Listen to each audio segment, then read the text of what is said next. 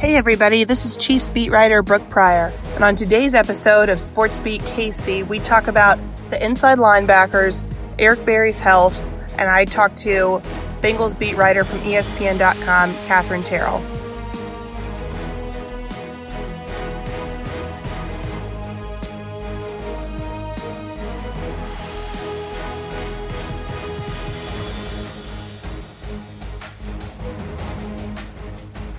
Hey, good afternoon, everybody. We are live at the Chiefs practice facility on a Thursday afternoon where we are being very serious and very grown up.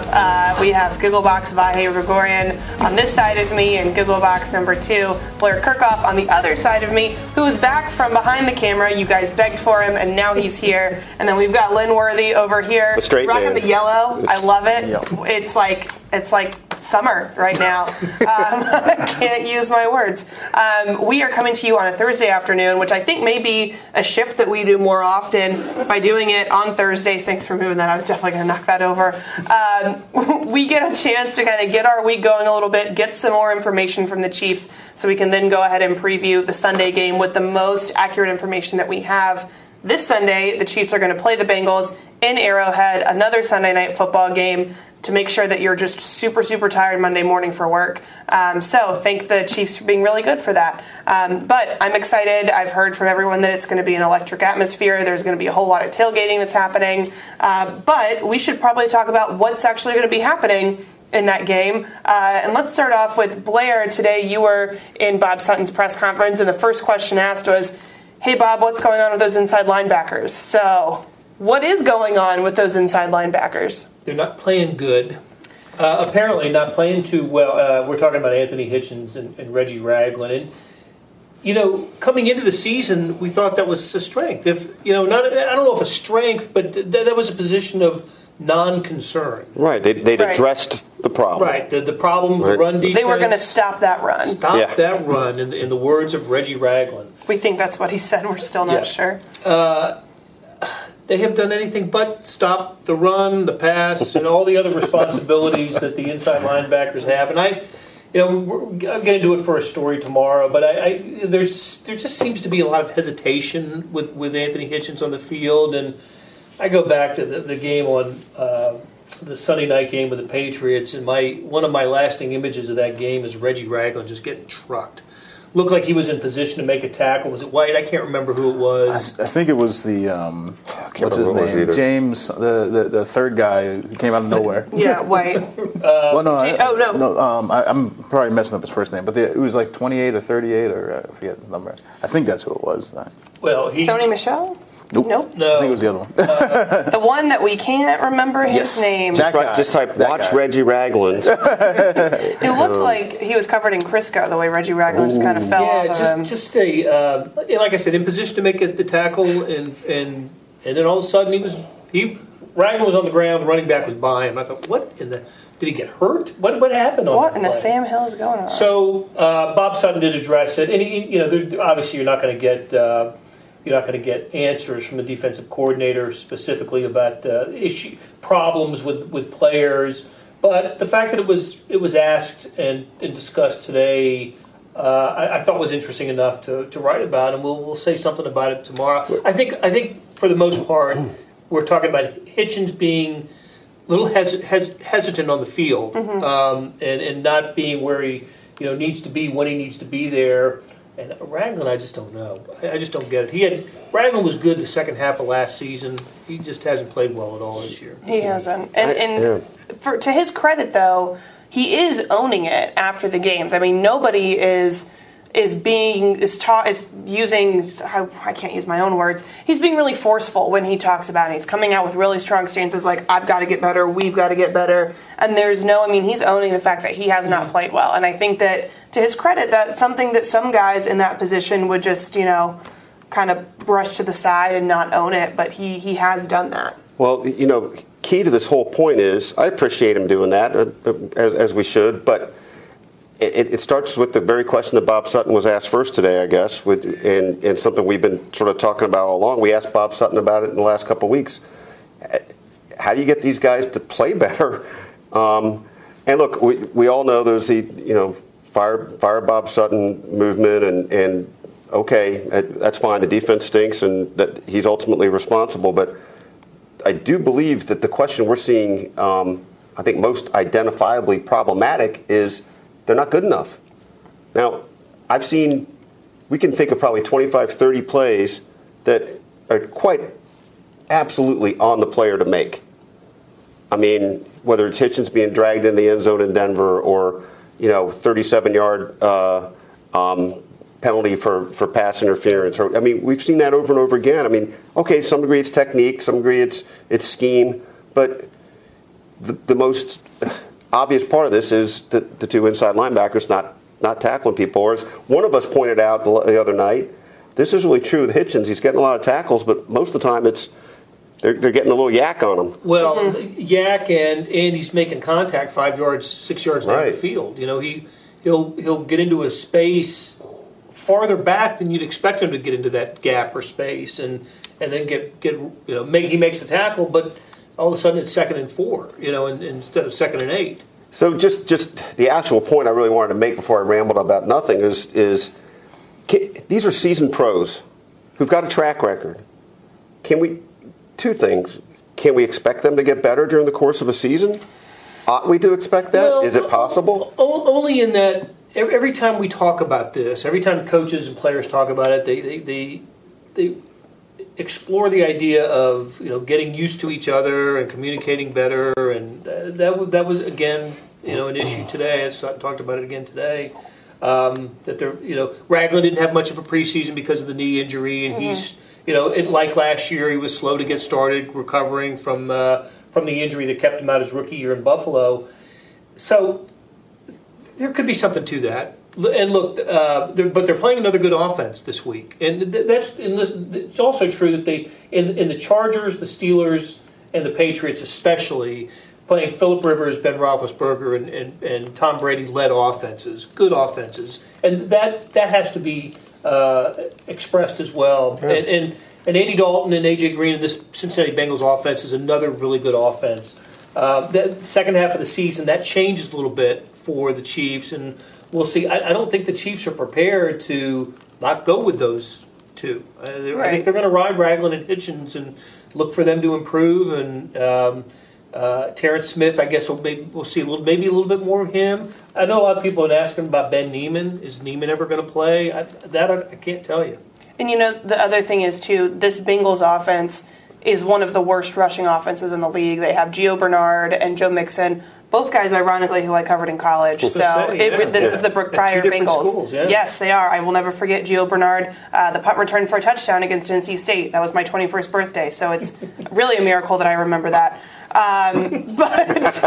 Well, that happened before you celebrated the 21st birthday. Yeah, absolutely. They definitely don't serve alcohol in that stadium. Wink, wink. And then Joe Mixon, of course, I saw the last 2 years at OU, or the last one of my first year at OU.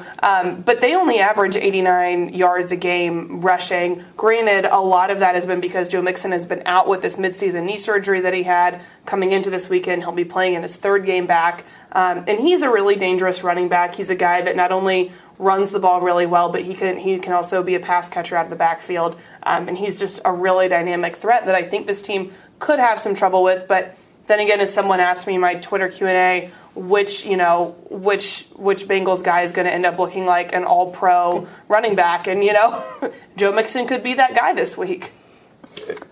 Yeah, sorry. Yeah, I was just going to say, for me, it's just a matter of consistency is the thing that I think just sort of bothers me the most when I look at it, is because you see guys, whether it's Ragland, Hitchens, or other guys, but particularly them, you see them make plays at times, but then other times they're just not in the spot or not getting off blocks or getting off blocks late.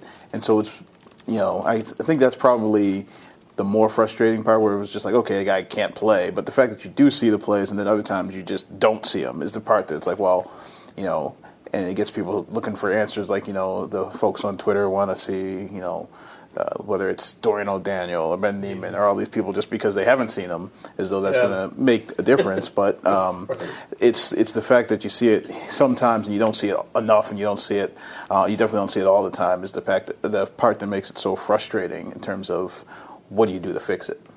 And Jordan wants to know, can we assign a percentage to the problem? How much of this is a player problem and how much of this is a Bob Sutton problem? Well, I've seen it suggested by analysts that that Sutton's defense can be complicated, and there's just a lot of learning that has to happen. And Hitchens is new. It took Ragland about a half a season to get comfortable in it last year, and he did play pretty well in the second half of last year. Well enough that you felt confident that was season, right. That was clogged up and safe and good. But Hitchens is, he's an important guy. Doesn't come off the field. He's got the green dot, and his pass coverage hasn't been good. And like I said, he doesn't seem to be in a position often to make the run stopping tackle that you expect. So I do think some of it is scheme. A bit of it is scheme, and Hitchens especially getting used to what Bob Sutton and the chief defense expect of him. Mentioning the scheme, Jordan also wants to know, is a move to a 4-3 defense on the horizon? I don't know. I don't think so. No, certainly not. It seems like one of those overhaulish kind of things that you don't do mid-season. I mean, the defense is bad, but I think that would make it worse. I also think that if Eric Berry were playing, if Justin Houston were playing, if you had your top line guys in there, it wouldn't be as obvious. It wouldn't be happening. It wouldn't be obvious because it wouldn't be happening. Right. Each thing changes the dynamic. Right. That's the thing. And I always refer to the Sam line about injuries, the ballad of the loser, whatever you want to call it. But we've got legitimate reason to think Justin Houston's back soonish. Right? Is that what he didn't practice this week. So I'm not anticipating him this week, but within a couple weeks, right? And I don't know what we're supposed to say about Eric Berry anymore. I mean, I really don't. But I guess I still feel like the back half of the season is what they're aiming for, and better then than now. Anybody have a new theory on Eric Berry? I heard another one. I can't remember when we talk about it in the Facebook Live, or I can't remember if it was a radio conversation about how maybe they were saving him. Was that what Sam said? Saving him for the back half of the season, letting him figure out when he was good to go. That's Sam's contention in print the other day. Let me just borrow Sam's idea as my own. I thought it was great. Well, I didn't even try to attribute it. I just absolutely stole it. But I'll add to that to say, you and I, Vahe, have been around for the playoff losses the last few years, and each time they seem to be missing a pretty critical defensive component in the game for injury.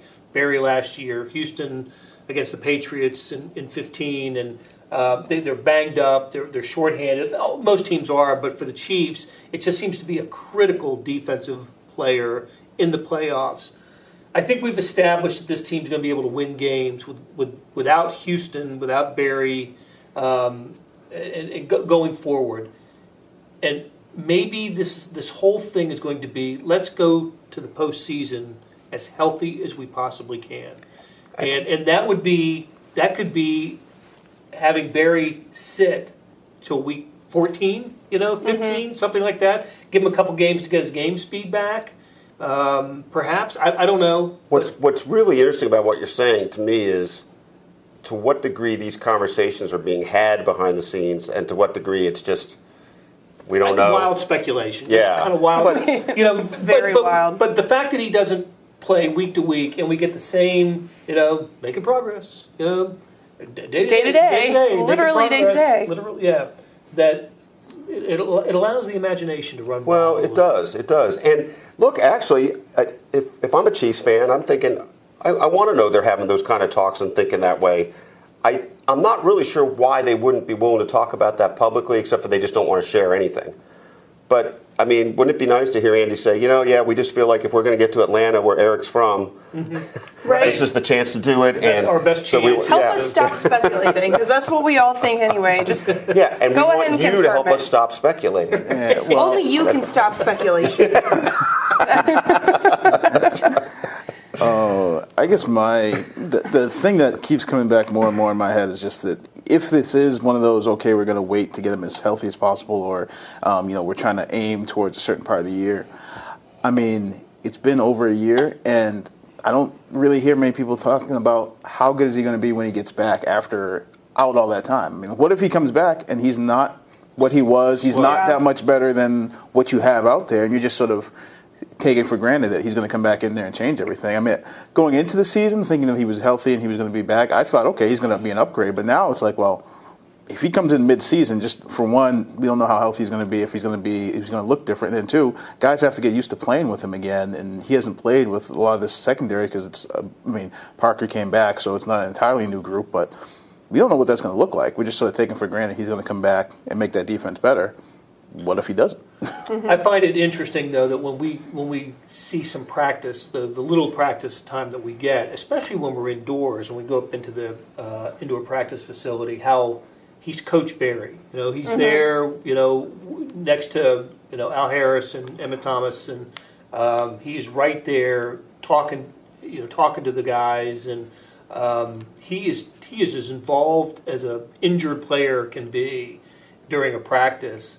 I think that's his way of showing that he still cares. He wants to be there. He is doing what he can to help this team along.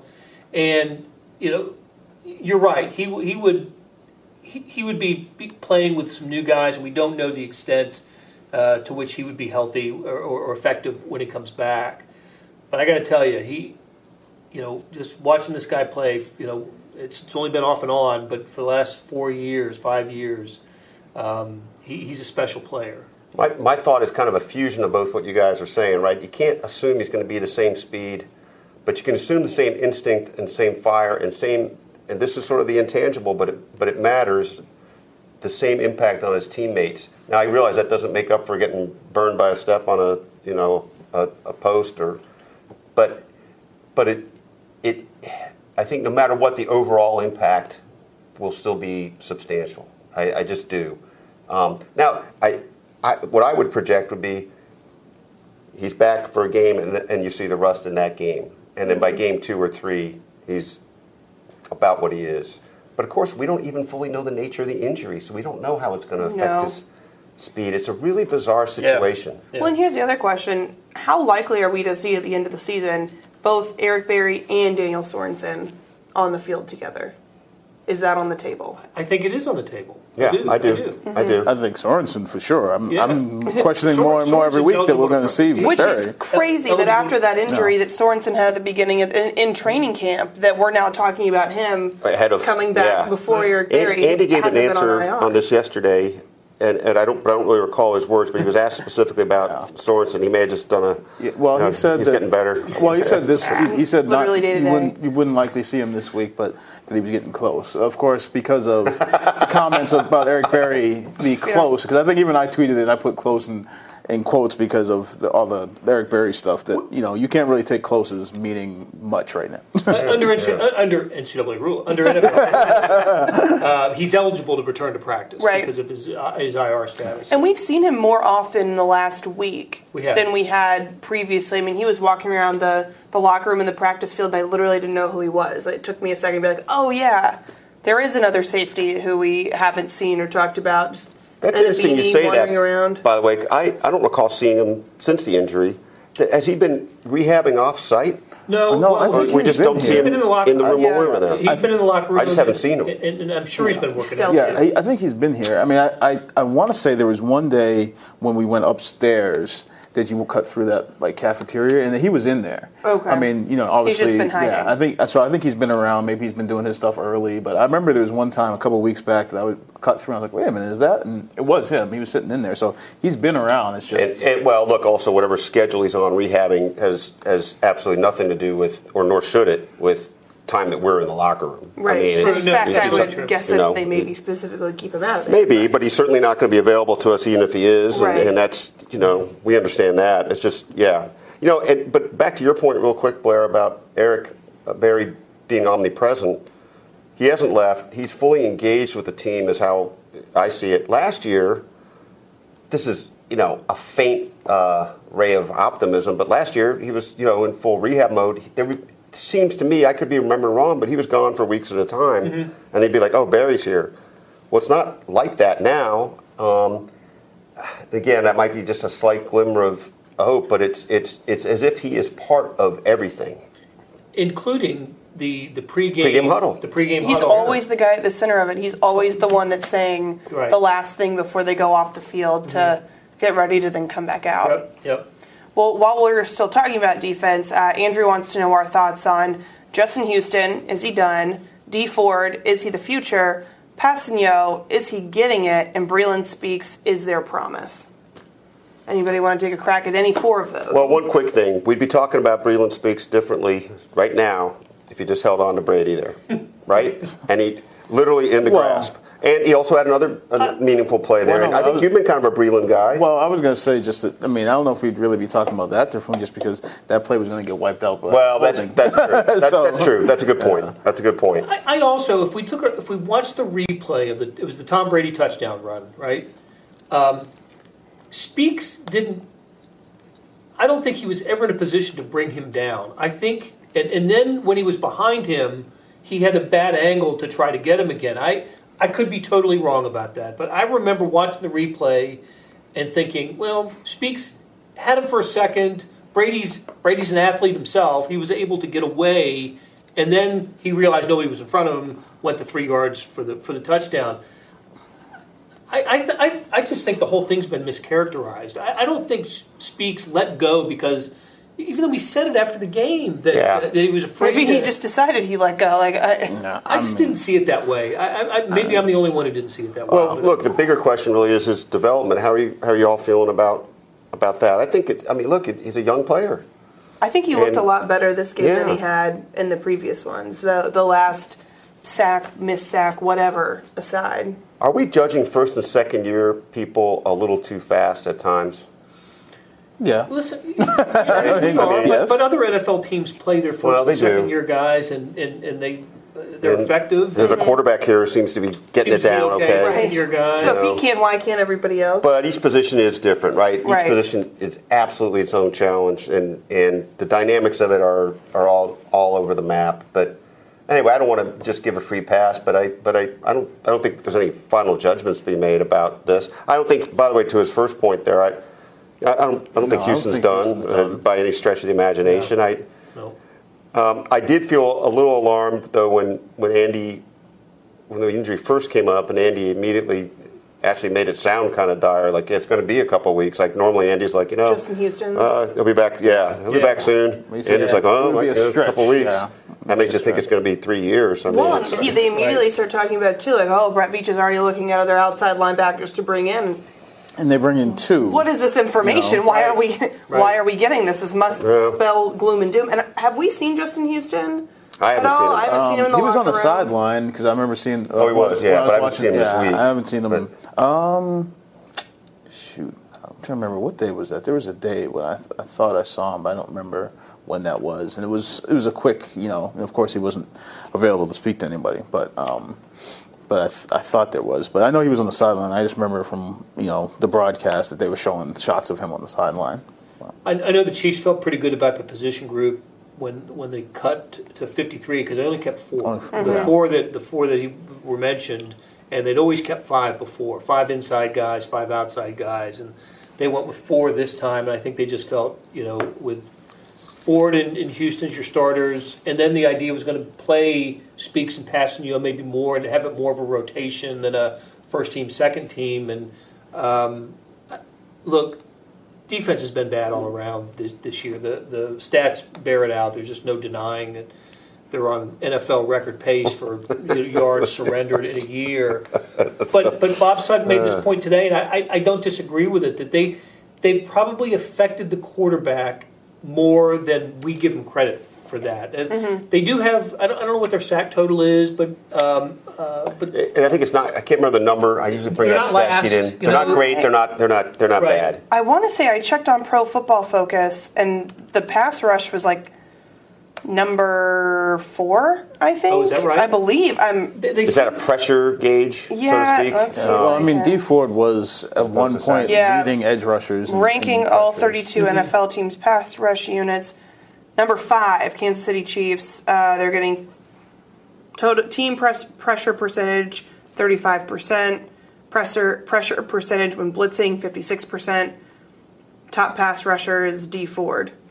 I think that ranking is based a lot on what D Ford's accomplished this year. He's having a good D Ford's year. the entire pass rush. Right. So. Well, that's right. And I mean, there's been was it Bailey's had? Was he have 4 sacks already in his career highs, like 5? So I mean, you've had a few guys. Chris Jones is Yeah. Chris Jones has been huge. And as our friend Therese always says, the contract year is undefeated, and this is a contract year for D Ford, and he's going to get paid if he and he's absolutely keeps going to it get up. paid with this. He seems to be playing through injury too. I mean, Yeah. Good point. So he's having a whale of a year. Yeah, and by the way, we've had a couple people ask why Eric Berry was not put on IR, and I think we talked about this a little bit Sunday. I don't remember if we did it on camera or it was one of our discussions off of it, but the general consensus was when Sorensen started off the year on IR, you can only bring 2 guys back from it. You hope that the prognosis is that Sorensen can come back. Well, you don't want to put Eric Berry on there if he's going to be the other guy that comes back, because that leaves you no wiggle room for in-season injuries. And they've already had quite a few: Laurent Duvernay-Tardif, Armani Watts, Mitch Morse now, but he's not on IR at least. No. But those Armani Watts and Laurent Duvernay-Tardif, I don't know if either one of those guys will come back. I mean, Duvernay-Tardif, you thought so, but with the complication of the ankle injury included in that doesn't sound great. Armani Watts, core muscle injury related to the groin injury. I mean, the core muscle injury is not, that kind of generally spells doom. Yeah, just a quick aside about Mitch. I guess we've gotten no further updates other than he's in the protocol, right? But I do worry about him. He's got a bit of a concussion history, and look, it's the elephant in the room at all times. And Mitch will come back, but I just, at what point do these things start accumulating in such a way that you wish he wouldn't? And he's like my favorite guy. I don't mean it that way, but I'm worried. I'm worried about it. While we're talking about the offensive line, earlier this week the Chiefs signed Jeff Allen, the guy who they drafted in 2012. He played here from 2012 to 2015. Was with the Texans for a couple years. Was released. It was an injury thing, right? Correct. And now he is back here. Blair, you talked with him a little bit today. What does his addition bring to this team? Yeah, Lynn and I were there when he was kind of holding court today. Look, I think it's a great call by the Chiefs. Guy who knows the system, knows the coaches. Once he gets out of his car in the parking lot, knows right where to go, and doesn't have to ask for directions once he gets into the building. And he was good. I remember him as a good player, versatile. Little edge. Yeah, got a little edge to him. Yeah. And I remember when the Chiefs didn't make an offer for him, I was disappointed because I thought he was worth. He sounded like he was a little disappointed too. He was worth bringing back. I thought it was like Dorsey used to say, he's a chief. Yeah. Of course, he said that about Jamal Charles after he cut him. But right. But really, that's what I felt about him. You wrote a good story about him. He was interesting. He was an interesting guy to talk to, and about kind of his background, his origins and background, and he's a colorful guy, and he's, I think, as they say, a good guy in the room. And Brooke did a story today. It was I thought a nimble reaction time. You got the old twice as a coincidence, 3 times as a trend story mentality when they brought Allen back, and you thought about Zombo and Parker coming back, and it's true they've done something there, and it was also, I think, smart of you to bring in some of the other reference points there about how they've got guys coming up. They like to have a system here of Alex Smith nurturing Patrick and things like that. But maybe the best part of Brooks' story was probably something that never got in print, which was what we call share text that we have at the Star, when you're supposed to send this out, and what to put atop it when you send it out. And Brooks was, "You again?" Question mark. Sometimes I get a little snarky right in the share text because I love doing it so much. So that was my little jab at that. But I mean, yeah, it is their thing. And I wish that I had also mentioned Eric Berry and his, granted, like, he isn't being brought back in, but he is doing that kind of coach mentor role in a way that the Chiefs like to do. But Ron Parker has been mentoring Jordan Lucas, Jeff Allen. He has to get caught up and up to speed, but maybe he ends up mentoring a guy like Khalil McKenzie, who we've had some questions about his development. Maybe that's what Khalil McKenzie has been missing. And then you also have Frank Zombo, who was essentially living the retired life in Michigan, still working out, but he'd had some other teams say, "Hey, come work out for us," and he said, "No, I know that the Chiefs, when they get an opportunity, will bring me back, and he, I think, will play kind of the same role with some of those linebackers. Back to the offensive line for a second. Jeff Allen, I'm pretty sure, won't start this week, but I think he has potential to be a starter here. He was a starter here when he left. He was a starter in Houston. But when Mitch went down, I think it was in the second quarter, was it not, on Sunday night? So Andrew Wiley has to step in and play. They moved Jordan Devey to center. Andrew Wiley comes in and plays guard, and this was the first real pro regular season experience. Like he told me the other day, he was like, all preseason or all training camp before that. But he got 32 snaps, and this, look at what the offense did in the second half of that game. So I'm just not giving credit to the offensive line, but I'm just saying that there wasn't a drop off in the second half for the Chiefs up in New England. Well, and I think too that we talked about a little bit about this at, I believe, 3 or 4 a.m. About how there also wasn't a drop off because of Patrick's relationship and friendship with Jordan Devey, who was his center during scout team the year before. But you mentioned Jeff Allen; he could start. Whose job do you think he would end up taking on that line? Well, like all the offensive linemen, he's versatile. I mean, he could play guard or tackle. I would imagine Andrew Wiley would go back to. They got Jordan Devey at center, so I think Jeff Allen would probably go in at guard. But we'll see. Hey, they may play lights out this weekend. You never know. And is Jeff going to get snaps this week? Is that the idea? We don't know for sure. I think if he... I don't know. Because it's really like a preseason game for him, right? Yeah. Right. He hasn't played this season. He had an injury settlement departure from the Texans. So he's been hurt as well. But he said he was fine. He says he's back, and the Chiefs wouldn't have signed him otherwise. So, I don't know. Usually when the offensive lineman, when you're looking at the player participation sheets, it always starts with offensive linemen taking 100% of the snaps each game. You don't shuffle guys in on the offensive line. So the only way to get in is if someone gets hurt. So I think he'd be ready to go if someone did get hurt. But I don't expect we'll see him take snaps. Probably not ideal. Right. Yeah. Right. Yeah. Well, and as sexy as it is to talk about the offensive line, let's talk about the skill players a little bit. Can we talk about the offensive line? We covered them for like 5 minutes. If you want more offensive line, read Blair's story when he writes about Jeff Allen later this week. But Lynn talked to Sammy Watkins, is going to write about him later and about his changing mentality from when he first entered the league to where he is now. What have you kind of learned from talking with him? Well, it was interesting because in Buffalo, there were time periods where he literally went to reporters and said, I need to be targeted 10 times. Like, he put out the number 10. Not like more, like 10 is what I need to have. I don't need to have 100 yards a game. And he talked, just even now about, this week about just how that's been different. How that was sort of an ego thing, how he thought because he was a first-round pick, 4th overall, that he was supposed to have these sorts of things and that he needed to have 1,000 yards. And that's something that he's sort of gotten perspective on. Part of it from the time that he was injured, and then part of it just last year being part of that Rams offense that put up ridiculous numbers. And he was a 3rd or 4th receiver in that group. And he thinks it's helped him handle the situation he's in now where he's really, third option, when you look at Kelsey and Tyreek and even, the NFL's leading rusher last year who's had some big pass plays. He's 3rd or 4th guy in that mix. Do we expect at any time, Andy's had a little tendency to do this. I think we could say, of course, we know it all depends on the reads, right?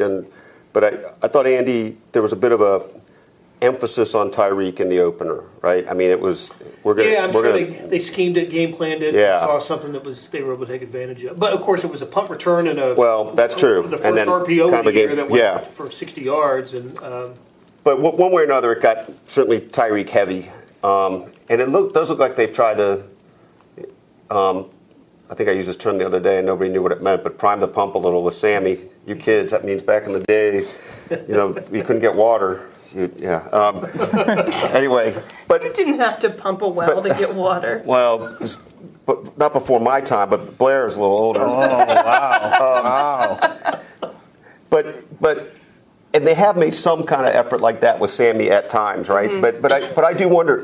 One of the things Andy will do, it seems to me, is one game you might go heavy on one guy. One game it's diversifying. One game it's a different facet of the offense that's being emphasized. So I just wonder if the roulette wheel will just point heavy to Sammy sometime and say, this is what we need to do to really feel like we get this guy going. Mm-hmm. Well, Eric Bieniemy said this today, and I think we've all known it to be true, but to hear him say it again, you say, yeah, I guess that's right, that there are no like decoys among receivers here. You know, everybody's an option when the play begins. Mm-hmm.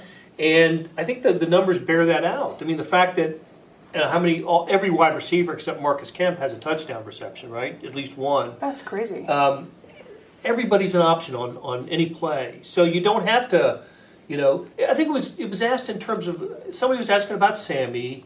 Does he handle if he's not going to be targeted on a play? Does he handle that? Yeah. I think I had asked about that because I thought that was a good point. You know, I thought it was a really nice point. Yeah, and he talked about he's still doing everything that they want him to do. He's still he talked about, and it wasn't just him, but I think he talked about all the guys handling not being the so-called primary option and still running your play hard, and how there's not a it might be a primary option in this play, but depending on what the defense does, that changes. That changes like that, who the primary option is. And then also, I think it was BJ mentioned, not to mention you got this quarterback running around that can change everything too on a play. Exactly. And we've seen that happen this season. So it's a way for everybody to stay engaged on every play, right? Yeah. And so if everybody's an option, I think we saw in the Steelers game how it had been all Tyreek against the Chargers. So we go to Pittsburgh and boom, different guys getting, they took care of Kelsey, get his, consecutive game catch streak out of the way early. Watkins had his reception, Demarcus Robinson had his. So everybody's up and engaged and feeling confident about the offense. I just think it's smart football. Yeah. It's just smart football. Yeah. There's so many factors on how every play plays out, right? I mean, Yep. But I've just seen Andy do different things that way. It is interesting just thinking about Andy. Blair brought this up in a conversation the other day. We'll write about this soon, probably not till it actually happens, but he's on the cusp of this 200th win, and to what degree the rules are contoured in some ways to the offensive brainiac. But, of course, the offensive brainiac needs his defense to play.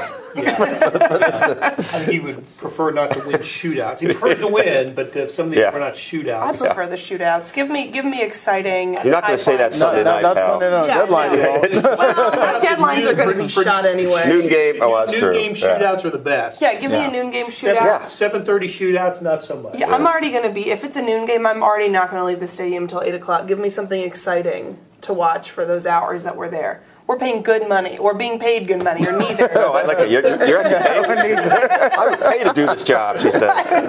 No, I wouldn't. Please still give me a paycheck. We're paying good money to be here. By the way, we've had a couple people ask, is Derek Johnson coming back?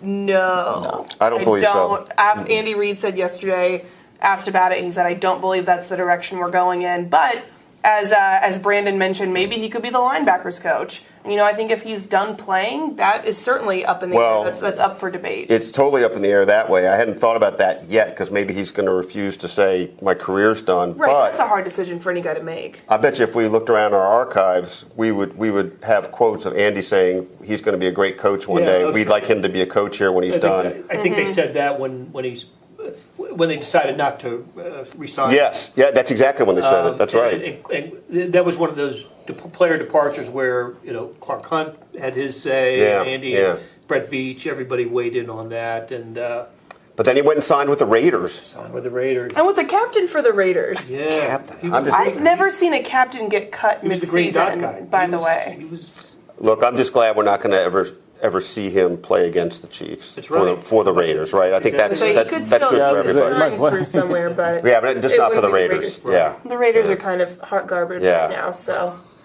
it's true. Sorry if you're watching John Gruden, but we're not saying anything that everybody in the world doesn't know. And we've also had a couple of questions from Chris and Jordan about what's going on with Nate Orchard. I don't think really anything. He's new. He's getting adjusted. He didn't get a snap in that last game, but between Speaks and D Ford and Zombo got some time, but even most of his was on special teams. I think they basically put Breland Speaks out there and just let him play, which I think now, we talk about how much time he's gotten.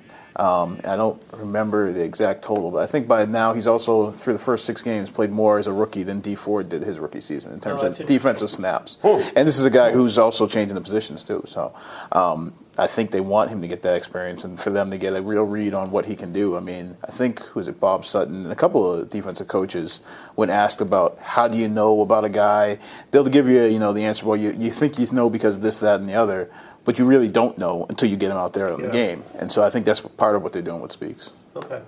I think so too. And I know Sam's usually our guru guy when we talk about trades and what's going to happen and what moves they could make, but there have been lots of questions.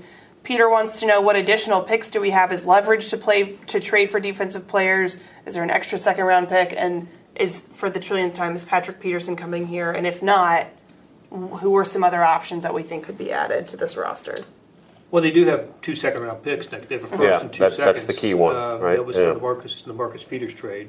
They got a 2 and a 4 and sent a Marcus in the 6th or something like that. I think that's what it was, exactly. Yeah. So there is some, they do have a chip. They could play. And by the way, I think incentive to play it. Yes. At this point, this could be a Super Bowl team. Yeah. So I guess that's assuming, of course, that the second round pick is what teams are after, because I don't think there's any way they give up a first second year in a row, because last year they went without a first round pick. So I think I'd be astonished. Yeah, so I think if that's part of the asking price, I think it's a non-starter because of that. Well, but keep this in mind too. Their first round pick and then their first pick in the second round may be pretty close together, because they're going to be picking late in the first round, and we don't know what the positions are yet for both of the second round picks, but. The way the season's going, they're going to be picking 29, 30, 31, 32. Yeah, that's a really good point. And maybe it does affect that, right? You're thinking the difference between 28 and... Hey, how many times did the Patriots... 39. Move a guy like... So, I don't know. In terms of who's available, Patterson's the one we keep... He's the name that's most prominent. What position are we looking at, though? Are we looking? They played their 5th and 6th safeties against the Patriots the other night. I don't think we made enough of that. They played their 2nd and 4th outside linebackers in that game because they didn't have Houston and Passanio. So, but I think they feel they're okay at outside linebacker for now, especially with the acquisition. Secondary, I guess, is what we'd be looking at for. Well, look, go ahead. I say Jordan Lucas did look really good back there. Granted, he was way deep in that depth chart. He was absolutely buried, but I think he did look good. I thought he looked really good. I thought so too. But they're out. Watts is not playing the rest of the year. No. And Eric Murray came back, right? Murray practiced this week. I think he was a full participant yesterday, if I remember right. Full participant from that ankle thing. Yeah. So so you'll have at least 3. Right, because you'll have Parker, Lucas, Murray, and then I think who's the 4th one? Watts. It's healthy that you'll be able to. Right. Yeah, and so at least you won't have to. You likely won't be looking at Marcus Kemp. Yeah, they add him.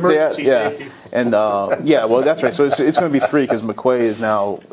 Even on he's not on there anymore. So they had added him briefly. I think one thing you have to ask, that has to be asked, is if they're looking. Well, this was the conversation with Earl Thomas.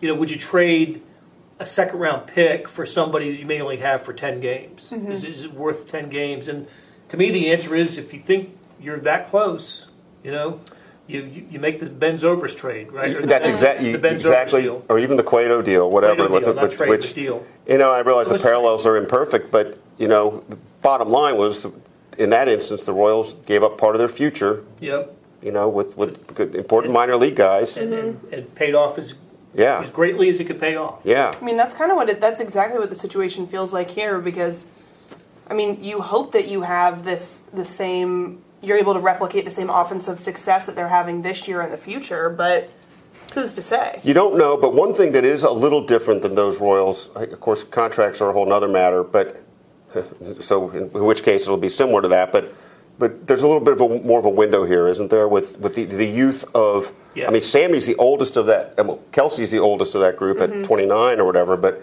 Sammy's the oldest of the next set of, emerging, 3-headed monsters, whatever they have, 25. So I think Tyreek is 24, 23. Kareem is 23. Patrick's 23.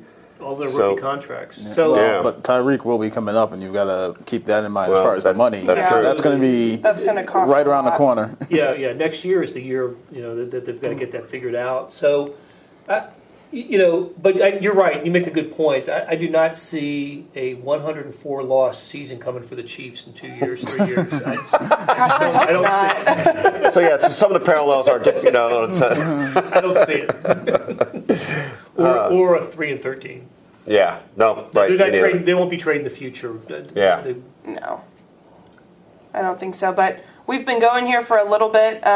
We should go ahead and, I would say, talk about the Bengals game specifically in the form of, let's do some predictions. Let's do some how we think it's going to happen. And then we can all start writing, since that is also what we have to do today. If you'd like, let me start only because I'm here representing Sam. The proxy. Has he texted in your info? Sam's not And- even watching. It's not showing up over here. So Oh, boy, he's Yeah. really been exposed here. So Wow. Thanks for the sad. support. That is so While you Thanks, break, Sam. While you break a story.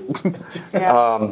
Anyway, Sam says that the Chiefs will win 34-20, and I think he wanted me to include this part because the Bengals are frauds. He may not have wanted me to include that part. I'm not sure. You're just giving him But bulletin board He material. didn't say off the record. So that's what Sam thinks. So I think, and I think when I mentioned that to beforehand, there were some surprises about the low score prediction for the Bengals. But if you think they're frauds and you think there's room for improvement on this Chiefs defense, oh, okay, You remember the last time they played in the regular season, Bengals and Chiefs? I do. For a couple of reasons, For right? a couple of yeah, exactly. It was. We know of the no. We always talk about the no punt. I guess it was sort of a no punt game the other day, just for the Patriots. A one But punter. that was the no touchdown game for the the all Chiefs. field goal game. 6 was it 18 Seven. points? Yeah, 21. They lost 35-21. By our guy Cairo Country. Cairo Country. Yeah. That's where all it could get to was Cairo Country. They couldn't get any farther into the end zone. Kicked 7 field goals. And then of course also the meow. Or whatever it was that every time the Bengals scored, there was. Oh no, but they introduced the players, right? Wow. That's the wimpiest meow I've ever heard. I think it was about that level. That's all he's Meow. imitating. Did you agree with that? It was kind of like and I think after sick touchdowns or cat. extra points, it was yeah, it was a little more when it was like. Man, what a home field advantage the Bengals must have. they kicked the Chiefs' ass that day. Probably because of the sick cat. That's the secret. It freaks out the other team so much that they just give up. And they're just like, sick cat casino, sick cat stadium. How about Casino. I like that. It's an endorsement. 38-31 Chiefs, a lot of touchdowns, 1 field goal each. It's remarkably similar to your pick last week. I think Did we you were all just copy pretty. paste? We were all within a your point, pick from We last were basically. week? all. What's that? I said, did you just copy and paste How your do pick how from do you last not week? how do you not pick the Chiefs to score a bunch and give Yeah. up a bunch? I mean, Yeah. Sounds about right. No, By the way, I'm proud of myself because my pick last week, I believe, was a field goal differential. I think you're right. And that's what it was. So, I'm going to pat myself on the back. Lynn. Yeah. I guess I'll give it a 38-21 Chiefs. Oh, you're really 7 feeling field this. goals Yes, by the I'm- Bengals. There it is. Yeah, payback. We got all stuck on 38 last week, and I'm gonna go there. I like I'm 38. stuck on Totally it as missed well. the hell out of it, right? We were all pretty good. I kind of Yeah. felt good about Yeah. that. And plus, like they say, they don't pay us to get it right. They just pay us to pick it. So If they're still paying us. so I'm going to flip it and go 38-33. Ooh. Bengals, right? No, you know what? A little less. I'm sorry. Don't be flipping it. Chiefs 38-26. The Bengals got that last cheat and look touchdown at rubbed my out. page? Did you have? I literally just No, wrote I didn't. down- I didn't look. I didn't look. I wrote down 38-27 for the record. Well- Right after I wrote down Bengals are frauds, then I wrote down I really didn't look. I really didn't look 38-27. down. I think we all I just had took a touchdown off the board in my I think head. everybody had the Chiefs to lose last week except Sam. Didn't Sam pick the? No, I picked the You Chiefs. did. I knew one did, but not a bad pick. You looked pretty good in the fourth quarter Well, after that comeback. If like Andy and Bob pointed out, if they handled Gronk up until the last 7, they got the minute 7:20. Yeah, they had the minute down too. They kept bringing that up. Gosh, But Did Bob use the same time? I'm not sure if he did it in there, but I think he did it talking to somebody outside. So before he came in. Yeah. So that came up again. But Gronk, they got Gronked twice. Once to set up a field goal that tied it, and then the game-winning field goal. Yeah. Well, there's no Gronk this week. There's no Tyler Eifert. There's no Tyler Kroft. They're down to their third or fourth string tight They're end. having some injury issues. Which the Chiefs must feel great about, so that's the good news. And on that note, we are going to get out of here. We will be back Sunday, very late night. If you stayed up to watch us in the wee hours of Monday morning, I'm so choked up thinking about it. Yeah. Gosh, I was just reminiscing about how great it was last Sunday. We'll be back again this Sunday / Monday morning very early, so stay up late to watch us then. And until then, you can follow all of us on Twitter and online at kansascity.com.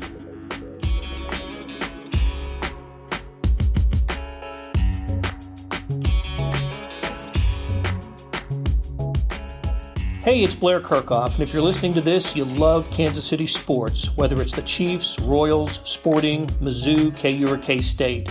And no one covers these teams like the Kansas City Star.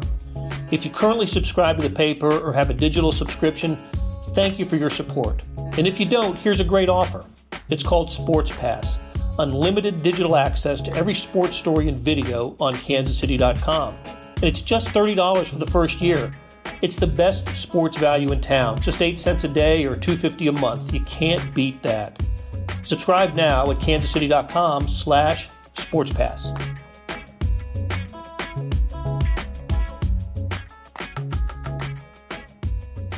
Welcome back to Sports Beat KC. I am Chiefs beat writer Brooke Pryor, and on the Skype hotline we have Catherine Terrell, who is the Bengals beat reporter for ESPN.com. Catherine, how are you doing today? I'm doing great. How are you doing? Not too bad. I feel like we're both coming off these hangover weird losses. Both teams, lost this weekend, now squaring up for another for the Chiefs at least, Sunday night football game, which means another week of not a lot of sleep. Looking forward to that. So wanted to go ahead and get your thoughts on the Bengals coming into this matchup. Where do you get what sense do you get of where this team is after that loss to the Steelers? Well, it was definitely a devastating loss. I don't think I've seen the players that upset in a long time. But the bigger issue here is that the Bengals are now down maybe 3 defensive starters. One has a knee injury and is out for a month. One has a concussion. Another has a shoulder injury. I don't know the severity. And after their defense struggled to contain the Steelers on that last drive, they're going to be in for another rude awakening by playing the Chiefs. And I think they know that. So, of course, they're going to be focused. But I do know that last year when they played the Steelers, it was a very emotional loss. Like this year, but then the next week they went out and they laid an egg against a bad Bears team. So it'll be interesting to see how they respond. I just wonder if they have the personnel to actually be able to respond this week. Yeah, you mentioned those 3 injuries. It's Nick Vigil, linebacker Nick Vigil, cornerback Darqueze Dennard, and safety Sean Williams. Which one of those 3 is going to be the most impactful, especially in the short term? I definitely think it's going to be Vigil, probably. Sean Williams has a pretty good backup in Clayton Fejedelem. He was the one that recovered that fumble, or forced and recovered the fumble against the Colts when Williams was ejected. And I think Fejedelem is a fine player. And we also don't know that Williams won't pass protocol and play this week.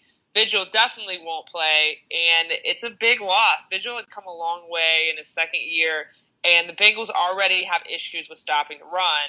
So to lose a linebacker now is really bad timing. And also to lose Dennard is pretty big too, because they don't really have a good next man up at flat corner. So it's really, really just bad injuries and bad spots all around. And with the defense, they couldn't get a stop in the final minute. Steelers come back to win. Obviously, that doesn't bode great going into a game against a high-powered offense like the Chiefs, but if you could identify one or two problem areas that seem to give them the biggest issue last week and that could potentially pose the biggest issue going forward. Well, originally their problem area was getting off the field on third down, and I actually thought for the most part they were able to do that against the Steelers. They had some nice, basically goal line stands. They basically contained them until the last minute and 18 seconds, but you had the sense in the stadium that the Steelers were going to score. Everyone knew it, especially with all those defensive players down. Really, against the Steelers, a couple of things. I think, one, they have trouble stopping the run. I think they didn't really stop Connor when they needed to.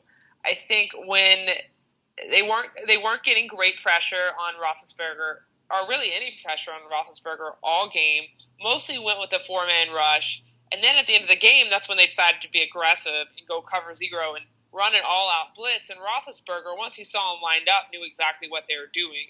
So really problems all around. And then when you look at that Chiefs matchup, there's just so many good players in so many areas. You're kind of wondering, well, I mean, is Tony McRae going to be able to line up against some of these receivers? It's definitely a tall task. And you mentioned they weren't able to get pressure on Ben Roethlisberger. Is that an anomaly, or has that been a reoccurring issue that maybe the Chiefs can exploit this week? Really hit or miss. Their defensive line is supposed to be the strength of their defense. They have a very good defensive line. They've invested a lot of money in Geno Atkins and Carlos Dunlap.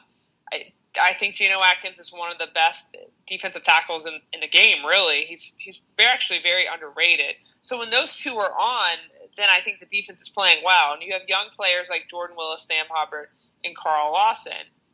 But there's just some games it's almost as if they disappear. Now, I don't know what it is about Roethlisberger in particular that allowed the Steelers to just kind of hold up against them, but I think that they should have a bounce back game. However, you never know. But really, as the Bengals defensive line goes, so goes the rest of the defense. So they're going to have to play much better this week than they did against Pittsburgh. It seems like you can't talk about the Bengals defense without mentioning Vontaze Burfict. He's just seems to attract controversy, week in and week out. How has his season gone so far? Well, really not great. He was suspended the first 4 games for PEDs. Came back against Miami. I thought he played okay. I mean, it was his first game back. Then against the Steelers, there's just something about the Steelers that makes him act a certain way. And really, you kind of saw right away he was pushing and shoving when he didn't really need to. They just seemed to get inside his head. Now, sometimes I will say Burfict is over-scrutinized, and sometimes I'll say he brought it all upon himself. He really could face a fine or a suspension for that hit to Antonio Brown's head. Not really sure what's going to happen there. I think at minimum he's going to get fined. I just think he's a player that has to understand that he is going to be watched more closely than almost any other player in the entire league because of his past history. And it doesn't really seem to be something that has gotten through to him yet. So I think the Bengals kind of live on the edge with him, wondering if he's going to be available week to week. It makes you wonder if he's worth it. But they signed him to an extension last year, and they believe in him as their starting weak side linebacker, and there's really no one else to turn to at that position. So they kind of have to live and die by whatever Burfict decides to do that week.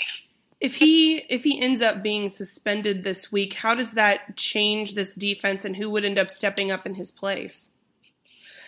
Well, then you go back to what you saw in the first month when he was out. I thought the Bengals did okay. They were 3-1 without him. But I think the linebackers did show some glaring weaknesses that have been shown all the way through training camp when you don't have Burfict or when you don't have Preston Brown, who's their middle linebacker who was injured for a few games. They would either play Jordan Evans or Hardy Nickerson, and Nickerson really struggled against the Dolphins, which is probably why when Nick Vigil went out, Nickerson almost saw no playing time. They instead went to veteran backup Vincent Ray, who's really backed up all the linebacker positions, used to be Burfict's main backup.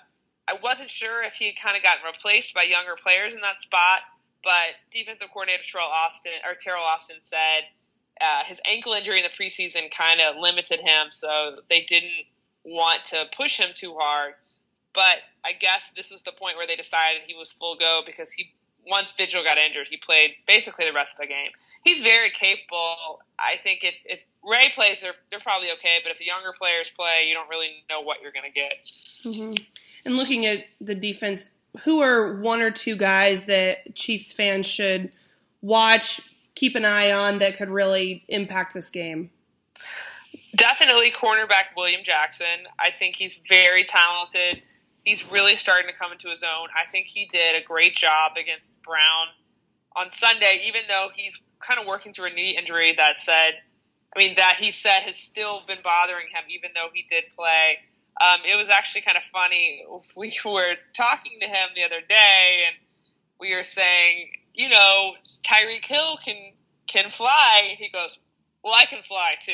And we all kind of laughed because he's very confident, but he's going to be their shutdown corner one day. The cornerback our teams pick on is Dre Kirkpatrick.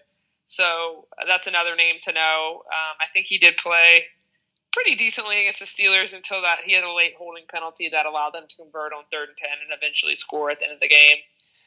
And then I'm really going through all the cornerbacks, but then the slot corner is unknown, so that's going to be the big deal. Who plays slot corner, how much they pick on him, how they can exploit that, and I bet you the Chiefs are already looking into that now. But those are definitely a couple names, and, of course, Burfict. Burfict is always news no matter what he does. Mm-hmm. Well, in going over the other side of the ball, the Chiefs have really struggled to stop the run. Are the Bengals built in a way that can exploit that weakness at all, or are they going to have to rely on something else? I think it depends. Their offensive line is one of those units that's kind of hit or miss depending on the game.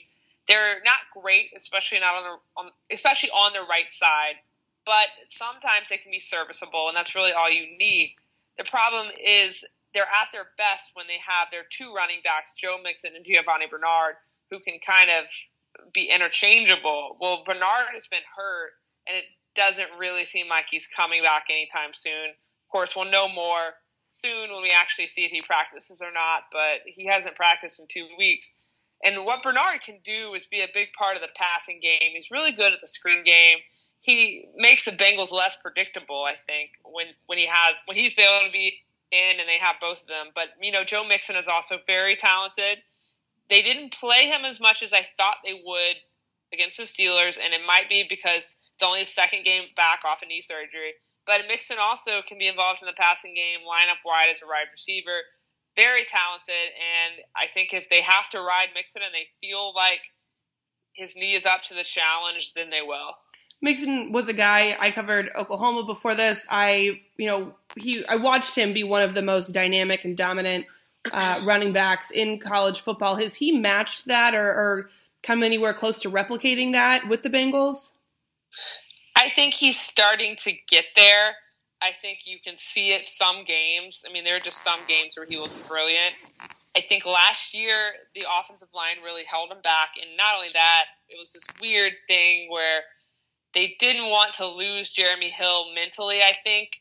He was the starter at the time, so they were giving him the start, but then Mixon would come in, and that kind of went on all season until Hill got hurt and went on IR. But, once this year started, it was clear that it was Mixon's job, and he was going to be the guy. He's had some good games. He had 95 yards and a touchdown against Colts. He scored against the Steelers, 93 yards against the Dolphins. I think he just kind of, when he got hurt, maybe it flew under the radar a little bit, but he definitely has the talent to be that guy you saw in college. Well, and then looking at the tight ends, already missing Tyler Eifert, then Tyler Kroft gets hurt. How much of a concern is that position right now? I think it's a big concern. I think they're kind of down to a bunch of nobodies at the tight end position. CJ Uzomah has really stepped up. He's become their pass-catching tight end, but they miss Eifert, and I think their offense hasn't been the same since he went down against the Falcons. He was such a big red zone threat, and honestly, personally, game aside, a guy I really rooted for to have a good season and make it through the season, because he's had so many injuries, and sometimes you just want to see guys do well. And so it was definitely hard to watch when he went down with yet another injury. But they had to sign tight end Matt Langle. They have Mason Schreck, but he doesn't play much, and Croft was a good blocking tight end, so it's kind of a mess. So at the beginning of the season, they got rid of fullback Ryan Hewitt, who was kind of an 8-back who could play tight end too, and they're probably missing him now as well. He's with the Colts, so it's kind of down to bare bones right now, but they'll figure it out. They have no choice. Well, and then looking at Andy Dalton, unlike the quarterback here in Kansas City that has all of the national attention, is just you turn on, ESPN, any of the ESPN or NFL Network channels, and if he isn't being talked about right then, his name's probably going to come up in the next segment. Unlike Patrick Mahomes, Andy Dalton seems like he's flying under the radar, is perennially flying under the radar. But how has he looked this season? His numbers look pretty good. He's had some interceptions. But what kind of season is Andy Dalton having? I really think he's having a very good season. A lot of those interceptions the numbers don't tell the whole story. It's been a bunch of very weird interceptions, like tip passes, or on one, the wide receiver stopped running his route because he thought the ball wasn't coming to him. Another one was a Hail Mary at the end of the Panthers game. I'm pretty sure 3 or 4 of them were batted and tipped. So it's very weird. When you see the pure number, you think, oh, he's not playing well, but I think he's having one of his best seasons in years. Against the Steelers was a little hit or miss, but the thing about Dalton now is when they need him to execute a game-winning touchdown drive, he can do it. He did it against the Falcons, and he did it against the Steelers until the final minute. He drove them down the field.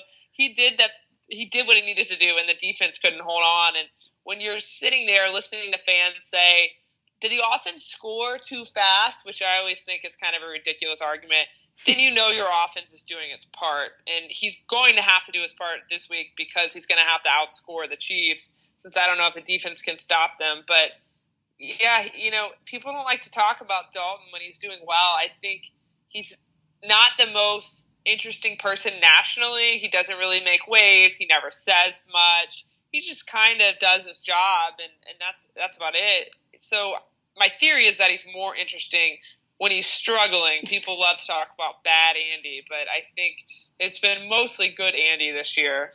Well, and who are some of his favorite targets? I know Tyler Eifert is the guy that when I think of Andy Dalton, Eifert's the next one up, but as we've already covered, he's not playing. So who is Andy Dalton looking for most often? Well, I've always referred to A.J. Green as a security blanket, the most talented receiver they have, and probably the most talented player on the team. A.J. is always going to be the first guy they go to, but he's also going to be the first guy double covered by the opposing team. So when that happens, they look to Tyler Boyd to pick up the underneath stuff, and I think Boyd has become so reliable. Over the past few months, really, he was their second-round pick in 2015, I believe, and he's just come so far, really, since he caught that touchdown pass on 4th and 12 to beat the Ravens at the end of last season. And suddenly, you look at him now, he doesn't drop passes, he picks up the third downs, so it's really AJ and then Tyler Boyd. Those are their 2 biggest targets right now, and we'll see what happens with John Ross when Ross comes back, because right now he's injured and not playing.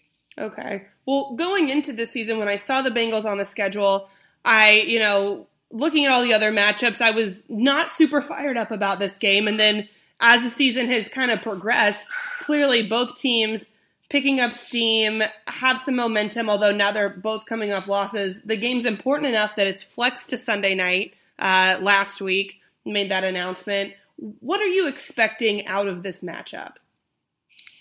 Honestly, this has been a matchup I predicted as a Chiefs win ever since we had to do our preseason predictions months ago. And I still feel that way simply because the Bengals are beaten up. They have to play the Chiefs after they play the Steelers. It's a primetime game, which they haven't historically played well in. And I just don't think it's a great matchup for the Bengals. I think if somehow the Bengals offense can just score at will, maybe we're talking about a different story, and maybe it'll be like the Patriots, a Chiefs game the other day, but I'm not quite sure their defense is prepared to stop the weapons the Chiefs have. I think it's just one of those games you kind of look at and you think, okay, just not a good matchup for them, which would have been fine if they had beat the Steelers, but since they didn't, then all of a sudden they're kind of reeling and looking at maybe their first losing streak of the season. So to beat this team at night, prime time, on the road, the Bengals are going to have to play the very best they've played all season, I think. Yeah, I agree with you completely, and it seems like the Chiefs, every game has been a shootout, other than I think the 49ers game was a little was lower scoring, or the Jacksonville game was lower scoring. I'm getting them all mixed up. But do you have a score prediction?